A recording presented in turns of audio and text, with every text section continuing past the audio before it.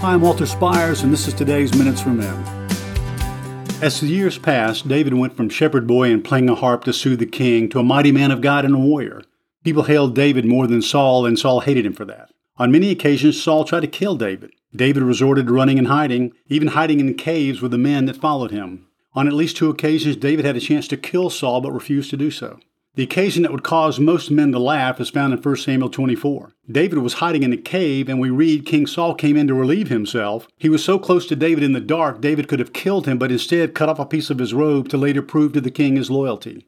David knew he was chosen and anointed to be the next king. Why didn't he go ahead and kill Saul, who was a miserable king and didn't follow God anyway? Even Samuel the prophet got fed up with him and left. David had such high regard for the Lord, his decisions and his timing, that he stated aloud he would never harm his anointed. David honored God in what seems to many readers and probably David's armies to be a strange loyalty.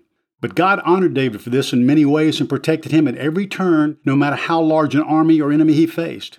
My dear brothers, what do we take away from David's example? Like David, we must honor God as sovereign over all, even when we do not understand his decisions, his will, and why in the world he takes so long to fulfill his promises and answer our prayers. David trusted God knew why and what he was doing. I guess that means we're going to have to do the same. To receive a free e-copy of my book, All Men Are Desperate Whether They Admit It or Not, or donate to keep this ministry going strong, go to desperatemen.org. God bless you.